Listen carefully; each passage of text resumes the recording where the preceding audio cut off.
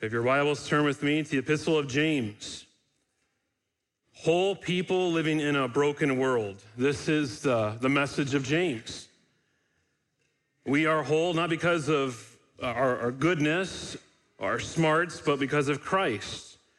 And yet God has chosen to leave us in a broken world. Faith and works is also the message of James. We don't work to be saved, we work because we are saved. And so James, as you dive into this book, is a very practical book.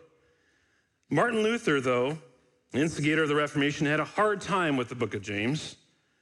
He thought it lacked the grace of God, a throwback to the law and order days of the Old Covenant. He couldn't see how James understood Paul's great themes of justification and sanctification by faith, which so powerfully fueled his own salvation story. And so Luther gave the book of James a hard designation. He called it the Epistle of Straw. He said the book was very dangerous and a bad book. He said, I feel like throwing Jimmy into the stove. Got to know a little bit about Martin Luther to understand here. Later in life, though, I'm happy to say, Luther, whose mind was also growing and learning, revised his opinion of the book. It was perhaps through the influence of his colleague, Philip, and after reading the commentary of James by John Calvin that Luther wrote later, I think highly of James now and regard it as very valuable. Can I be honest with you this morning? I too have had trouble with the book of James in my life. For some different reasons. It's a hard book to read, not because it's hard to understand, although there are parts of this book that can be difficult. No, it's hard because the book of James steps on my toes. I don't like that. And I'm guessing it'll step on your toes. I can't help but read the book of James and come away flinching, just waiting for the next thing that he's going to bring to my doorstep.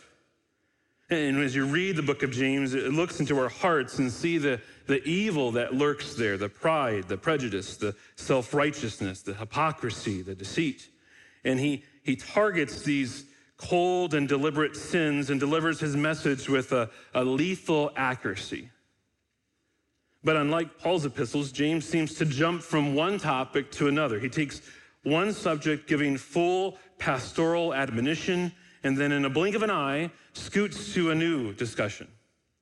His arguments are not always easy to follow, since he gives us very few grammatical markers to show us how his mind is working. And so in some ways, the book of James can be distracting to read. And yet it's still very engaging. He uses many analogies. He writes about being tossed and driven by the sea, and withering plants, and looking into a mirror, and a dead body, and bridling a horse, and a rudder turning a large ship. And then he talks about a forest fire, and taming wild beasts, and drinking water, but it's bitter, and a vanishing vapor, and your clothes being eaten by moths, and farmers waiting for a harvest. It's an engaging book. But it's primarily an exhortation for the Christian to keep loving and serving God in the midst of this broken world. And the book almost reads like a collection of oral sermons that James might have preached at one time. There's much to say about this short book. It's only 5 chapters. It's only 2,400 words. And Lord willing, we'll get an opportunity in the coming months to learn more about it and apply it to our lives. But this morning, we're going to look at the whole book, okay? Where we're going to change gears a little bit and zoom out and look at the book as a whole. It's like when you're flying and you're reaching your destination. Have you ever flown into Seattle and you've lived here a long time, but you're coming in at 1,000, 2,000 feet and you can see everything. And it just gives you a whole different vantage point of where you live. That's what we're going to do with the book of James this morning. I did something similar with the book of 1 Samuel, and I'm going to venture to do it here again, this flyover view of James. And so I was going to read the entire book of James at the beginning, but as I mentioned, because James flies in so many different directions, I don't know if that was as beneficial to read all in one sitting for this time, for this way. So there'll be a lot that we're going to thumb through, so if you don't have your Bibles open to James, you're going to be lost. And just so you know, if you're visiting, we preach from the Bible. So you're going to have that open. If you have one or don't have one, we have some in the foyer. But you're going to need to be open to James. We're going to stay primarily in James this morning. And James will speak directly into the Christian's life. And And this morning, I want to look at 3 lies that James will unmask in these 5 chapters. 3 lies. And I want to give them to you here, my outline, 3 lies, and then we'll pray. Lie number 1 is trials are bad. Lie number 1, trials are bad. Lie number 2, faith is only what I think. Faith is only what I think. And lie number 3, religion is private. Those are the 3 lies, and so let me pray, and we'll dive in. God, we thank you for this morning. We thank you for the opportunity to come and gather together as the body of Christ. And God, we ask that as we look into your word, that you would teach us. And God, I ask that they would hear from you, that you would be the guide. That as we open up your word to us, that you would change us and convict us and cause us to leave this place different than when we came in. And we'll be sure to give you all the honor and glory for what you do here this morning. For we ask it all in Jesus' name, amen. So, jumping in, lie number 1, trials are bad. This is a lie, and yet there's some truth to it.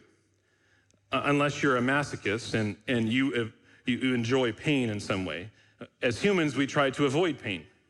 You avoid things that are painful and difficult because you have the natural reaction to preserve yourself. So in one sense, this is right. But I believe as humans, we can easily be deceived into knowing that all trials are bad. Thus knowing the difference between bad and good, and it comes so quickly for you. And if something appears to be bad, then it must be bad.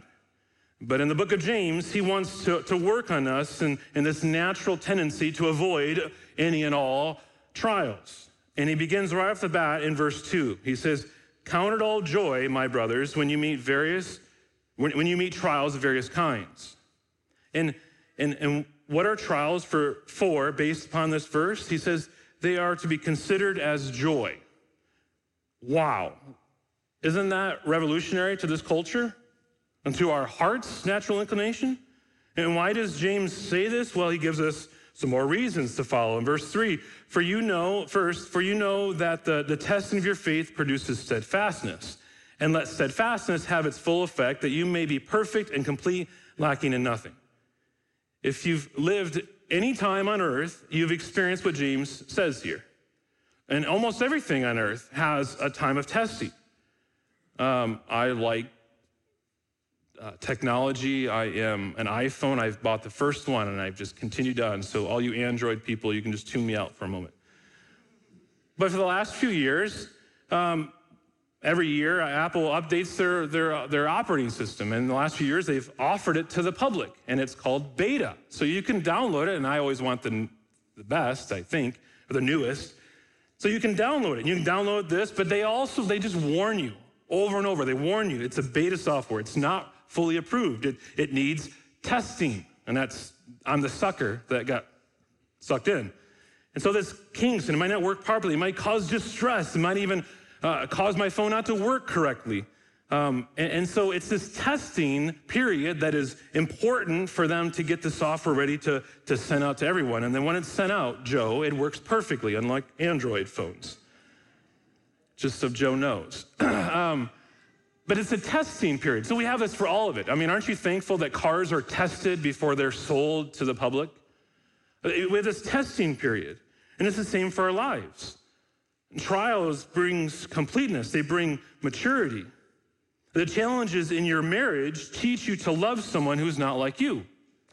The difficulties in your parenting show us you don't know everything. And raising someone who is a lot like you is hard. Trials are difficult. But he's saying they're necessary. And so count it all joy. Second, he says trials help us to depend on God. Look at verse 5. If any of you lacks wisdom, let him ask God, who gives generously to all without reproach, and it'll be given him. But let him ask in faith with no doubting, for the one who doubts is like a wave of the sea that is driven and tossed by the wind. For that person must not suppose that he will receive anything from the Lord. He is a double-minded man, unstable in all his ways. We live in a time where we want to do everything on our own in our own strength. And because of this, we have learned not to depend on God. And because God loves us, he brings trials into our lives And he brings difficult situations in which we have no other option but yet to trust in him. And when we trust in him, we grow. And what's our response when hard things come? In John's gospel, after Jesus had said a number of hard things, which causes a number of his followers to turn and walk away, he says to the disciples, he says, what are you going to do? Do you want to leave too? And what do they say? Do you remember? Lord, to whom shall we go? You have the words of eternal life. They're saying, Jesus, there's no other option. We choose to trust you. Well, how about you, friend? What's your response to the hard things that God has brought into your life? When there's no end in sight, there's no resolve just around the corner. Do you consider them joy?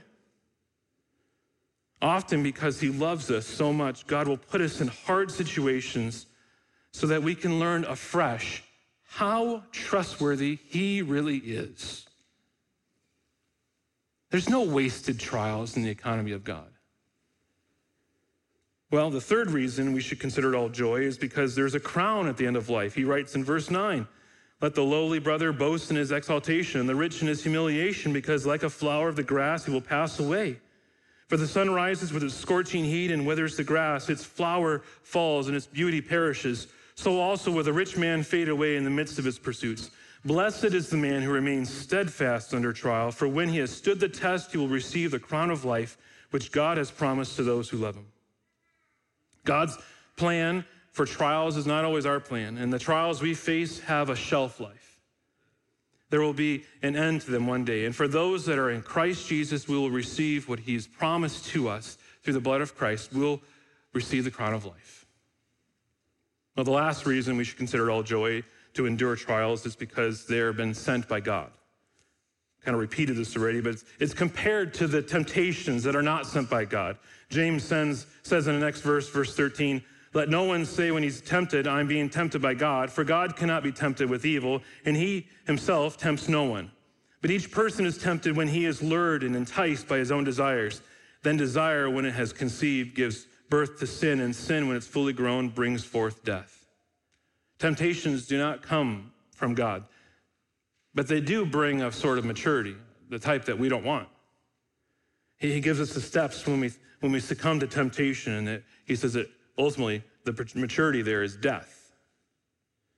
But not so with the trials that God sends us. He brings them lovingly into our lives to bring a godly maturity so that we can grow fully to trust in him. And he promises not to leave us on our own, but to faithfully bring us to himself. Trials strengthen our faith because they cause us to practice putting our full trust in God for what we cannot see. And James encourages us to look at trials with new eyes, to think of them as joy.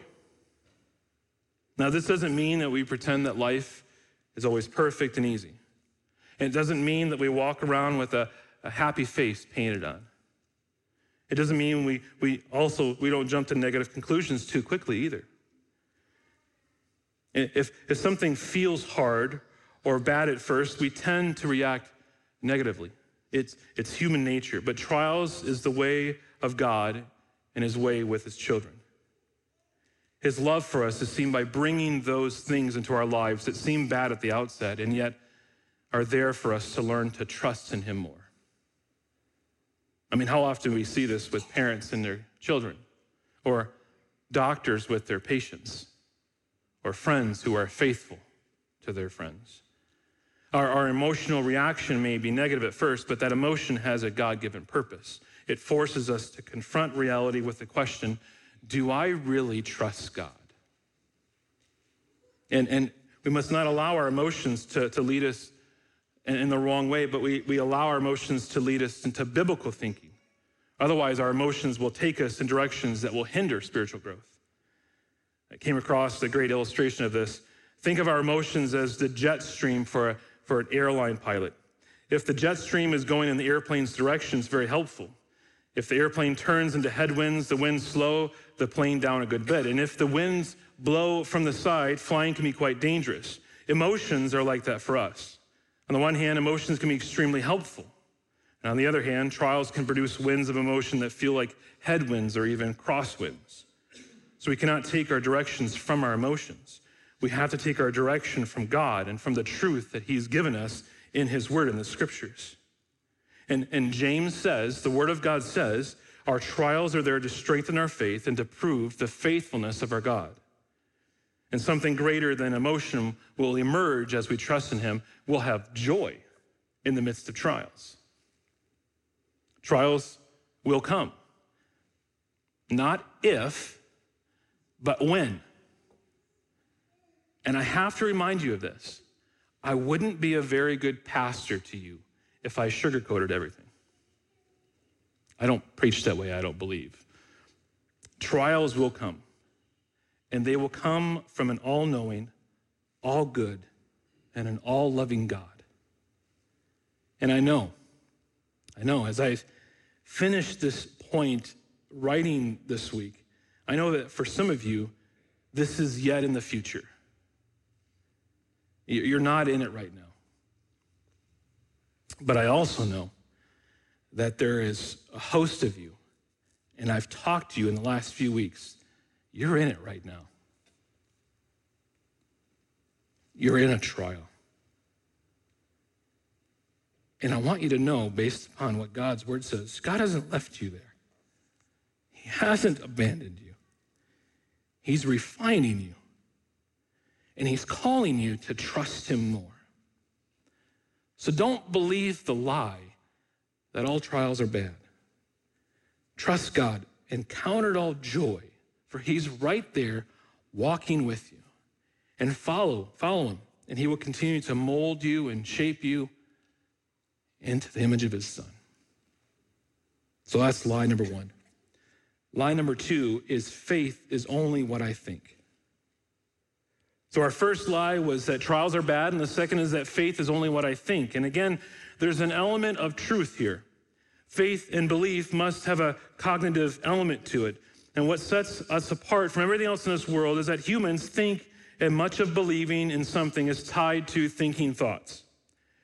And here we have James teaching us about faith and taking it a step further than just thinking. And the point he drives home is that hearing God's word is not simply knowing it, but doing it. Look down at the end of chapter 1, verse 21. He writes at the end of that verse, receive with meekness the implanted word. And then in verse 22, be doers of the word and not hearers only. We read the word, we listen to it, and we seek to do it, seek to obey the word. In hearing without doing is confusing and potentially self-deceiving.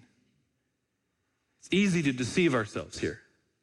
It's dangerous to sit for 45 minutes for a sermon, and because you've listened well and understood what the preacher said, you have then believed that you've moved closer to God. Obviously, I want our people to understand what is preached from this pulpit, and I work hard every week as to communicate in a way that helps the hearer. But my main goal isn't primarily that your knowledge will be inflated on a given subject. And the goal of preaching is to affect the mind, but it's to affect the heart. I'm more concerned that we take the word from this place and apply it to our lives. And so if all you do is just listen to sermons or read Christian books just to get smarter, and yet you're unchanged, then you have bought the lie. And you believe that faith is only what you think. And I would wager there are many in religious circles and churches that have a buildup of religious knowledge, and they never live it out. And so the book of James becomes terrifying to those people because all the hearers have not become doers. And God says at the end of chapter 1 that their religion, that their faith is worthless. It's unacceptable to God. And further in chapter 2, James applies this lie to a certain situation that was prevalent to the churches that he was writing to. It was concerning this idea of favoritism, treating people differently on the basis of external factors. And James says in chapter 2, verse 1, my brothers, show no partiality as you hold the faith in our Lord Jesus Christ, the Lord of glory. Of all people, we should not be the ones to show partiality to other believers. God doesn't get our resume to see if we're qualified before he brings us into the family of God. And neither should we. whether that's concerning money or knowledge or good looks, those are never the standards to implement in the church. And favoritism is insulting to the needy and slanderous to the name of God, to the one we serve. How could we claim to have heard God's concern for the needy and yet not translate that into our life? And if you really fulfill the royal law, as James says, you will obey it, and you will love your neighbor as yourself, as he said way back in Leviticus 19. He's saying, you've heard Leviticus, now go and obey it. The law makes no sense if it's heard and not obeyed. It's about loving. And what good is it to hear about love if we don't do it? So even a little favoritism isn't okay. He says in chapter 2, verse 9, but if you show partiality, you're committing sin and are convicted by the law as transgressors. But he's not done. Look at verse 10. It says, for whoever keeps the whole law but fails in one point has become guilty of all of it. Even one little slip-up shows that you wholeheartedly disrespect the authority of God. You hear the words of Jesus here, the echoes of him. I can hear it. Matthew 5, therefore whoever relaxes on one of the least of these commandments and teaches others to do the same will be called the least in the kingdom of heaven. James was the half-brother of Jesus. He knew him pretty well. And you can see that throughout the book of James. But breaking the law anywhere makes us guilty before God. And James sees the law as one seamless garment that when ripped in one place tears the whole garment. He says in verse 11, for he who said, do not commit adultery, also said, do not murder. If you do not commit adultery but do murder, you have become a transgressor of the law. It takes one lie to make you a liar. It takes one adulterous act to make you an adulterer. It takes one theft to make you a thief. One murder to make you a murderer. One broken law to make you a lawbreaker. And friends, the ground is level at the foot of the cross. We've all broken the law of God. And we all stand before him guilty. And that's why the gospel is so beautiful. So freeing and majestic, because when we pause to see ourselves compared to what the law requires, to fully realize that we will never match up or do enough, and we come to the end of ourselves, and when the gospel is heard, and we can finally see that Christ did all that was required, and because of him, because of his sacrifice on the cross, we can be accepted, we can be made new, we can now stand before a holy God, all because of Jesus Christ. The gospel is beautiful.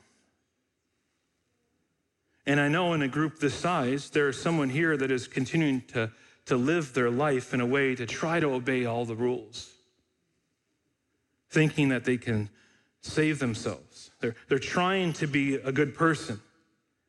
They think that this is the way. They think they want the law, but just trying to somehow do enough good. It's a lie. You can never do enough. And right now, if you're not a Christian, right now you stand guilty before a holy God because you have broken his holy law. And there's nothing you can do to satisfy the holy wrath of God. You need a rescue. You need to trust in the finished work of Jesus Christ. And today can be that day. And I urge you, friend, if that's you, turn from trusting yourself and turn to Christ. He is waiting for you. He's been patiently waiting for you. And he can save you. Well, friends, James continues here in chapter 2, and he gives us the most noted warning in chapter 2, verse 14. He said, what good is it, my brothers, if someone says he has faith but does not have works? Can faith save him? If a brother or sister is poorly clothed and lacking in daily food, and one of you says to them, go in peace, be warmed and filled, without giving them the things needed for the body, what good is that? So also faith by itself, if it does not have works, is dead. Verse 18, but someone will say, you have faith and I have works. Show me your faith apart from your works, and I will show you my faith by my works. Do you believe that God is one? You do well. Even the demons believe and shudder. Do you want to be shown, you foolish person, that faith apart from works is useless? Was not Abraham our father justified by works when he offered up his son Isaac on the altar? You see that faith was active along with his works, and faith was completed by his works. And the scripture was fulfilled that says, Abraham believed God and it was counted to him as righteousness, and he was called a friend of God. You see that a person is justified by works and not by faith alone. And in the same way, was not also Rahab, the prostitute, justified by works when she received the messengers and sent them out by another way? For as the body apart from the spirit is dead, so also faith apart from works is dead. And what he's saying here is if your faith is just mental, if it's just an act of the brain, then it's not faith at all. It's not biblical faith at all. And James gives examples. He points to the demons. The demons believe there's one God, and the response, they shudder. But it makes no difference to their existence. It doesn't translate into any changed action. It's for them, it's intellectual, that's all. And just let this bake your noodle. There are no atheist demons. They all believe in God. And furthermore, they're all Trinitarian too. So those that have a problem with that, they believe in the Father, the Son, and the Holy Spirit. But they're not changed. But maybe you're here and you believe in God and you've read the Bible and you believe it, but there's no difference in your life. There's no change. Then how is your faith any different than that of a demon? The crucial element of relational trust is missing in such faith. Real faith is more than a mental assent to truth. And he points us to the father of the faithful, Abraham. He showed us by his faith what he did. His faith and action worked together. You could even say that his faith was made complete by his action, because faith without any action is simply not true faith. And it's true in another example of the surprising person of Rahab, the prostitute. She shows her faith not just by what she thought, by what she did. It affected her life. What does this look like, though? I came across another great illustration. When the glass skyscrapers were first built and became popular in the 50s, a number of office workers were scared of working on the offices 30 and 40 and even 50 stories high, because there was nothing visible stopping them from plunging downward.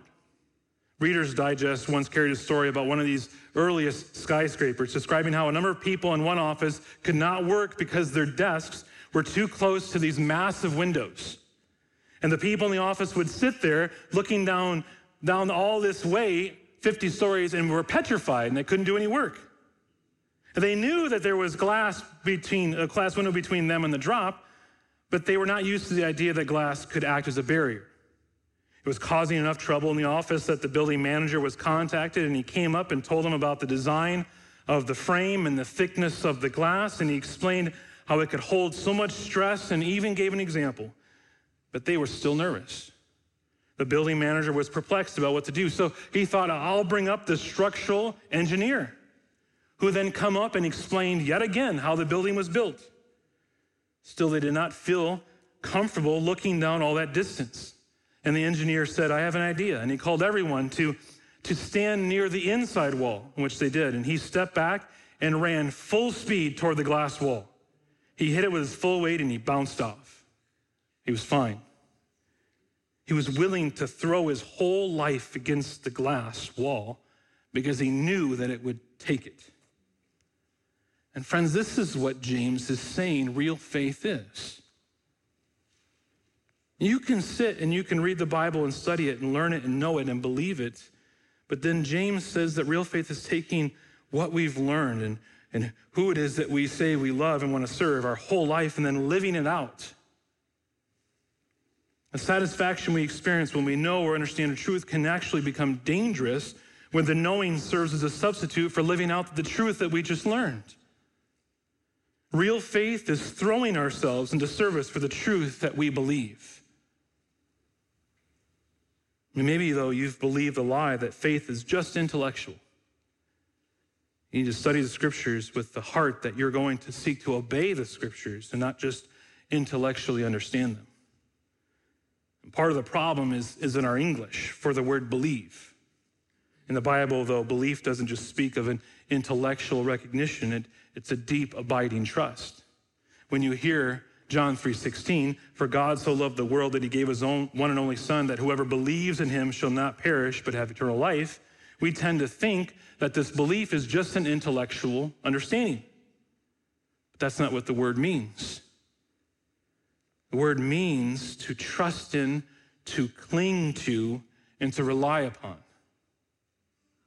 So think through that verse again. For God so loved the world that he gave his one and only Son, that whoever clings to him, and whoever relies upon him, whoever trusts in him as the only way for life eternal, shall not perish, but will live with him forever.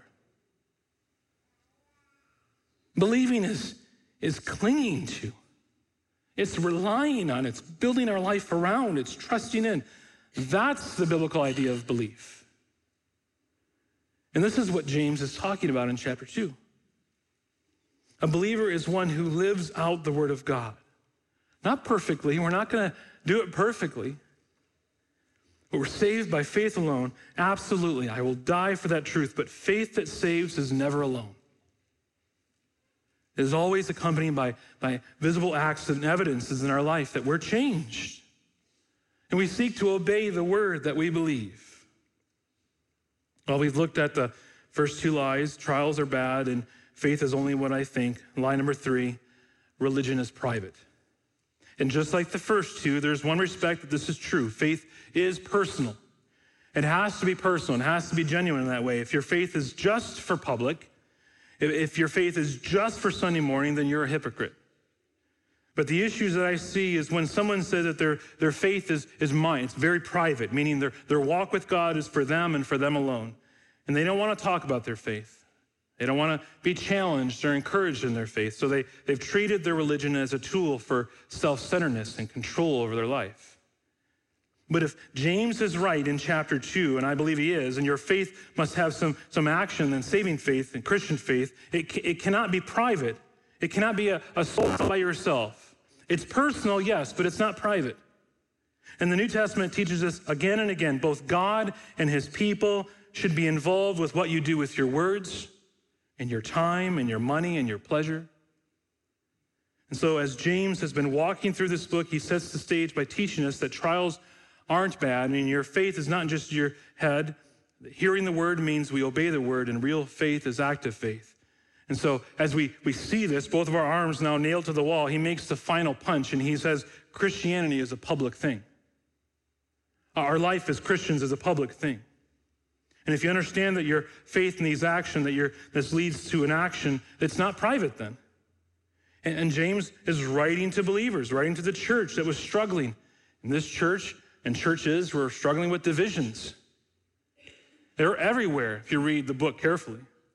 Let me just name a few as we walk through. These believers were boastful about their future, chapter 4, 13 through 17.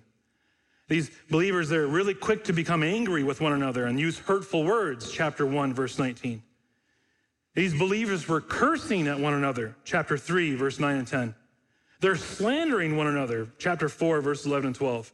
They're grumbling against one another, chapter 5, verse 9. And they not only show favoritism to the rich, they oppress the poor, chapter 5, verses 1 through 6. And it seems from the outside looking in that the reason for this division, for the trouble in the church, is possibly the lack of qualified and careful teaching. Look at chapter 3, verse 1. Not many of you should become teachers, my brothers, for you know that we who teach will be judged with greater strictness. Now, I find it interesting that James opens up this section here, chapter 3, with a brief word about teaching. Then he'll come back to it later in verse 14. He says, but if you have bitter jealousy and selfish ambition in your hearts, do not boast and be false to the truth. This is not the wisdom that comes down from above, but is earthly, unspiritual, and demonic. It says a good teacher is opposite of this. And then verse 13, who is wise and understanding among you? By his good conduct, let him show his works in the meekness of wisdom.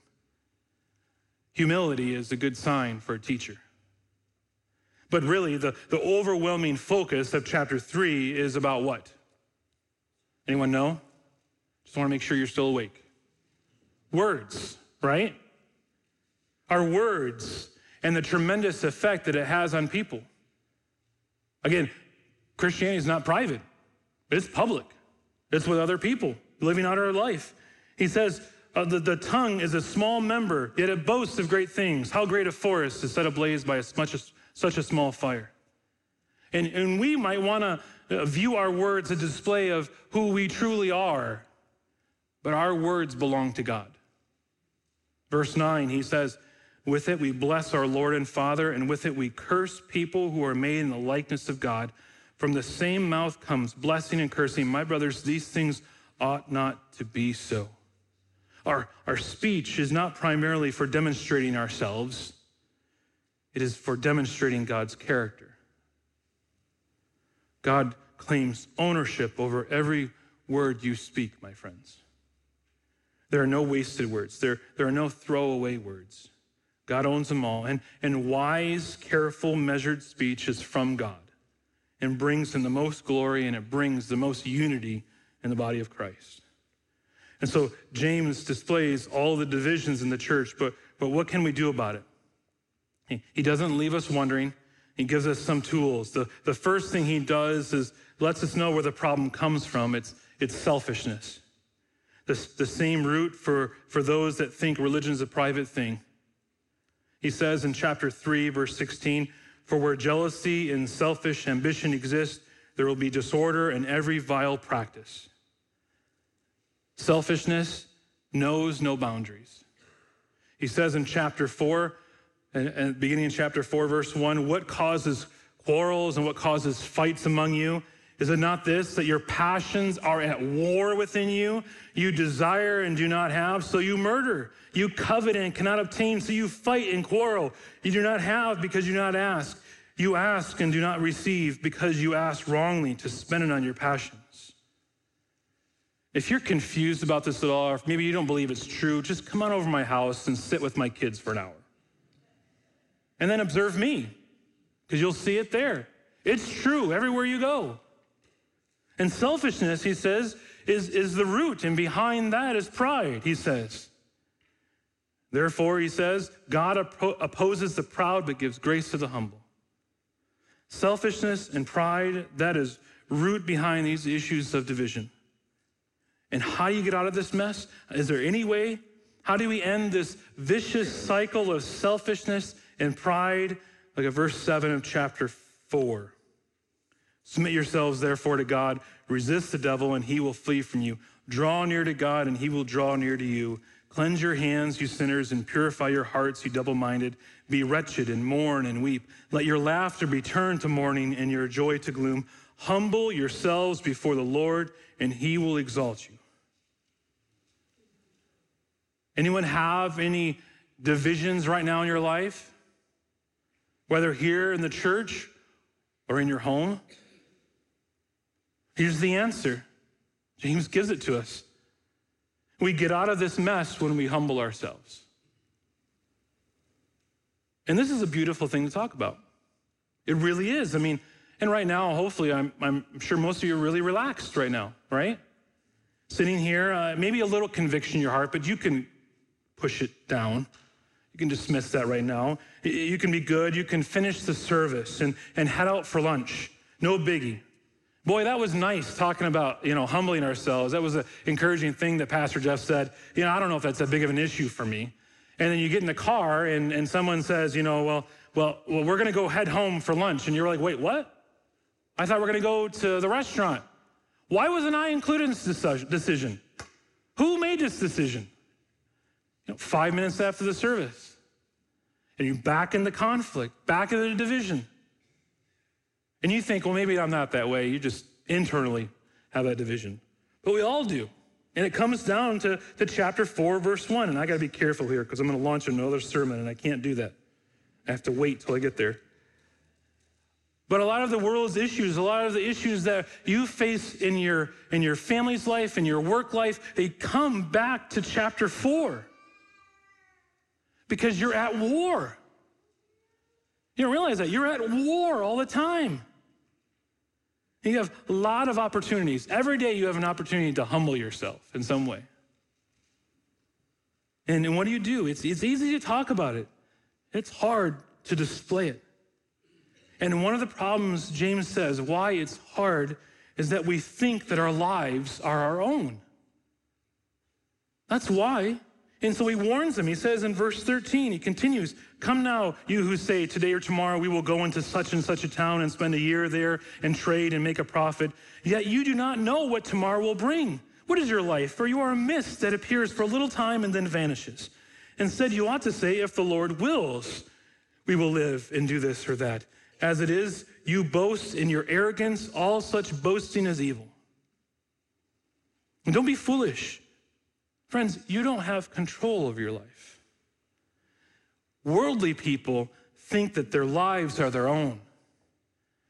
Worldly people think that they can plan their lives and they can control their lives. Christians, we can't believe that. We shouldn't believe that.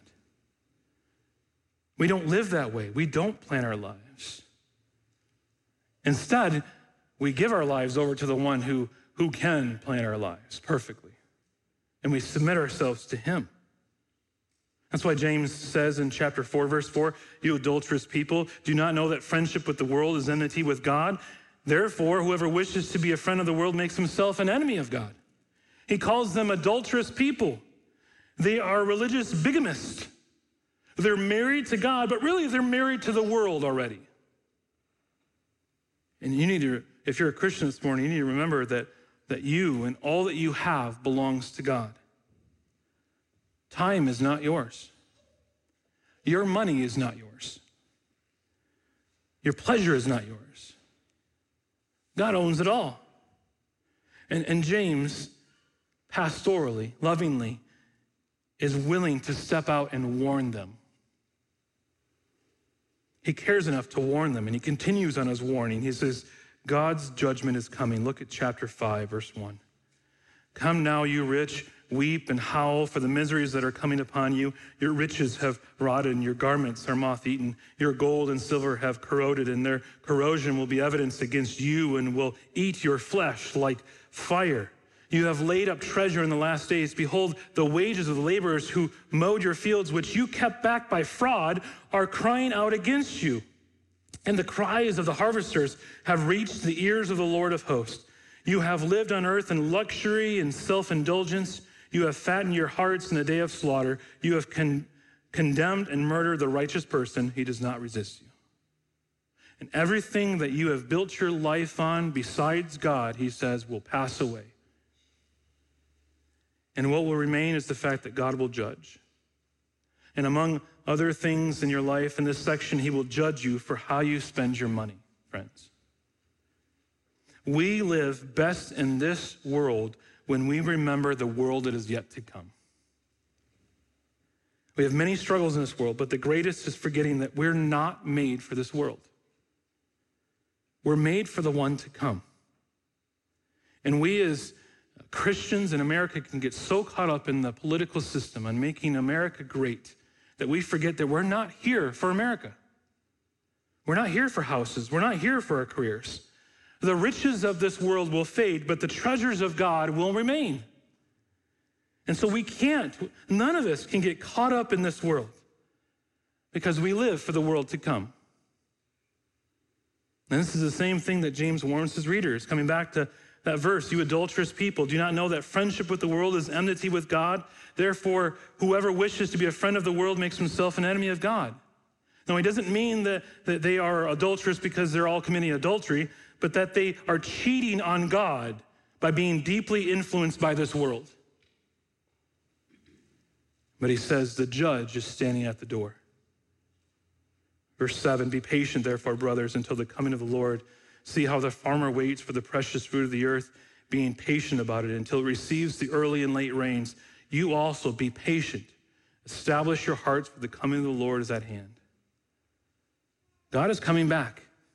And for those that have lived their own way, today is the day to repent and to turn back to God. But for those that are following and loving and trusting in him, be patient. Just like the farmer waiting for the fruit of the labor to come, Christ is coming back. And he gives us an encouragement. Remember those that are patiently enduring suffering, God will be faithful to them. He says, as an example of suffering and patience, brothers, take the prophets who spoke in the name of the Lord. Behold, we consider those blessed who remain steadfast. And you have heard of the steadfastness of Job, and you have seen the purpose of the Lord, how the Lord is compassionate and merciful. But the last thing here, and as I kind of tie it up, James tells his readers is to love peace. And we come back to chapter 3, verse 17. He says, but the wisdom from above is first pure, then peaceable, gentle, open to reason, full of mercy and good fruits, impartial and sincere, and a harvest of righteousness is sown in peace by those who make peace. And then he closes the letter by reinforcing this, those to pray for the sick in chapter 5, verse 14, and confessing their sins one to another in same chapter, verse 16, and then bringing back. He ends the letter by bringing back those that are wandering. It was a hard message for me to study and write, just to be honest with you, because I wanted to launch into multiple things. And there's much, I'm sure, as you sat here thinking, well, Jeff didn't talk about that. Well, hopefully I will as we get through this book. But we've glossed over a lot. We've been flying over 1,000 foot above this. But this last point is important. Religion is not a private thing. Your walk with God is not a private thing. It's not just you. I mean, Satan wants it to be private. He wants you to stay away from others and not get connected. But Christianity is not a private thing. It's meant to be lived out in the body of Christ. It's meant to be lived out in a church family. I want to encourage you to continue to not pull back, but push in to the church. Well, as you see, and hopefully in the next number of weeks, the book of James is very practical to the Christian life. How we understand trials, how we live out faith, and how we live in peace with the people of God. And God has gifted us this book, and I look forward to walking through it, if the Lord wills, so that we can look at these verses. But I want to warn you, it's not going to be a cakewalk. He's going to step on our toes. And there's going to be needed humility for everyone involved. There's going to be needed teachability and a gracious attitude as we look to learn and apply what God's word says to us. I don't believe that God is done with Edgewood Bible Church. And as long as our doors are open, we will corporately continue to seek him and follow him and learn his word and apply it to our lives. This morning, we have the opportunity as we end our service to celebrate what Christ has done. So as the men come forward, we're going to be partaking of the Lord's Supper. It's communion. And in the Lord's Supper, we renew our commitment to Christ and to his people. And we come together to remember what Christ did for us on the cross. And I want you to understand, this meal is for sinners. And so if you're not a sinner, it's not for you. In the Lord's Supper, we remember the glorious gospel, but there's more to consider. First, it's an opportunity for us to again express unity as a church. It's a fellowship together as believers. And so if you're not a Christian here this morning, we ask that you don't partake of this meal. Second, it's a symbolic remembrance of Christ's sinless life and atoning death on our behalf. And third, it's a proclamation of Christ's death and a resurrection and return for his bride. And last, it's an opportunity for you to spend some time and to examine your heart. So as the men deliver to you the elements of the Lord's Supper, I'm going to read some scripture to focus our attention again to why we celebrate. But remember that you celebrate together with the body of Christ. You celebrate what Christ has done, and you consider your life. You examine your heart and confess sins to God. So let me pray, and then we'll partake. God, I thank you that we can join together as the body here. And I ask, as this supper begins, that our hearts and our minds will focus upon you. We remember again what you've done for us, and we can rejoice in it. And even though there's this somber parts of this, there's times of rejoicing and remembering of who you are and what you've done for us. Help us to remember that now as we partake together as brothers and sisters in the Lord. In Jesus' name, amen.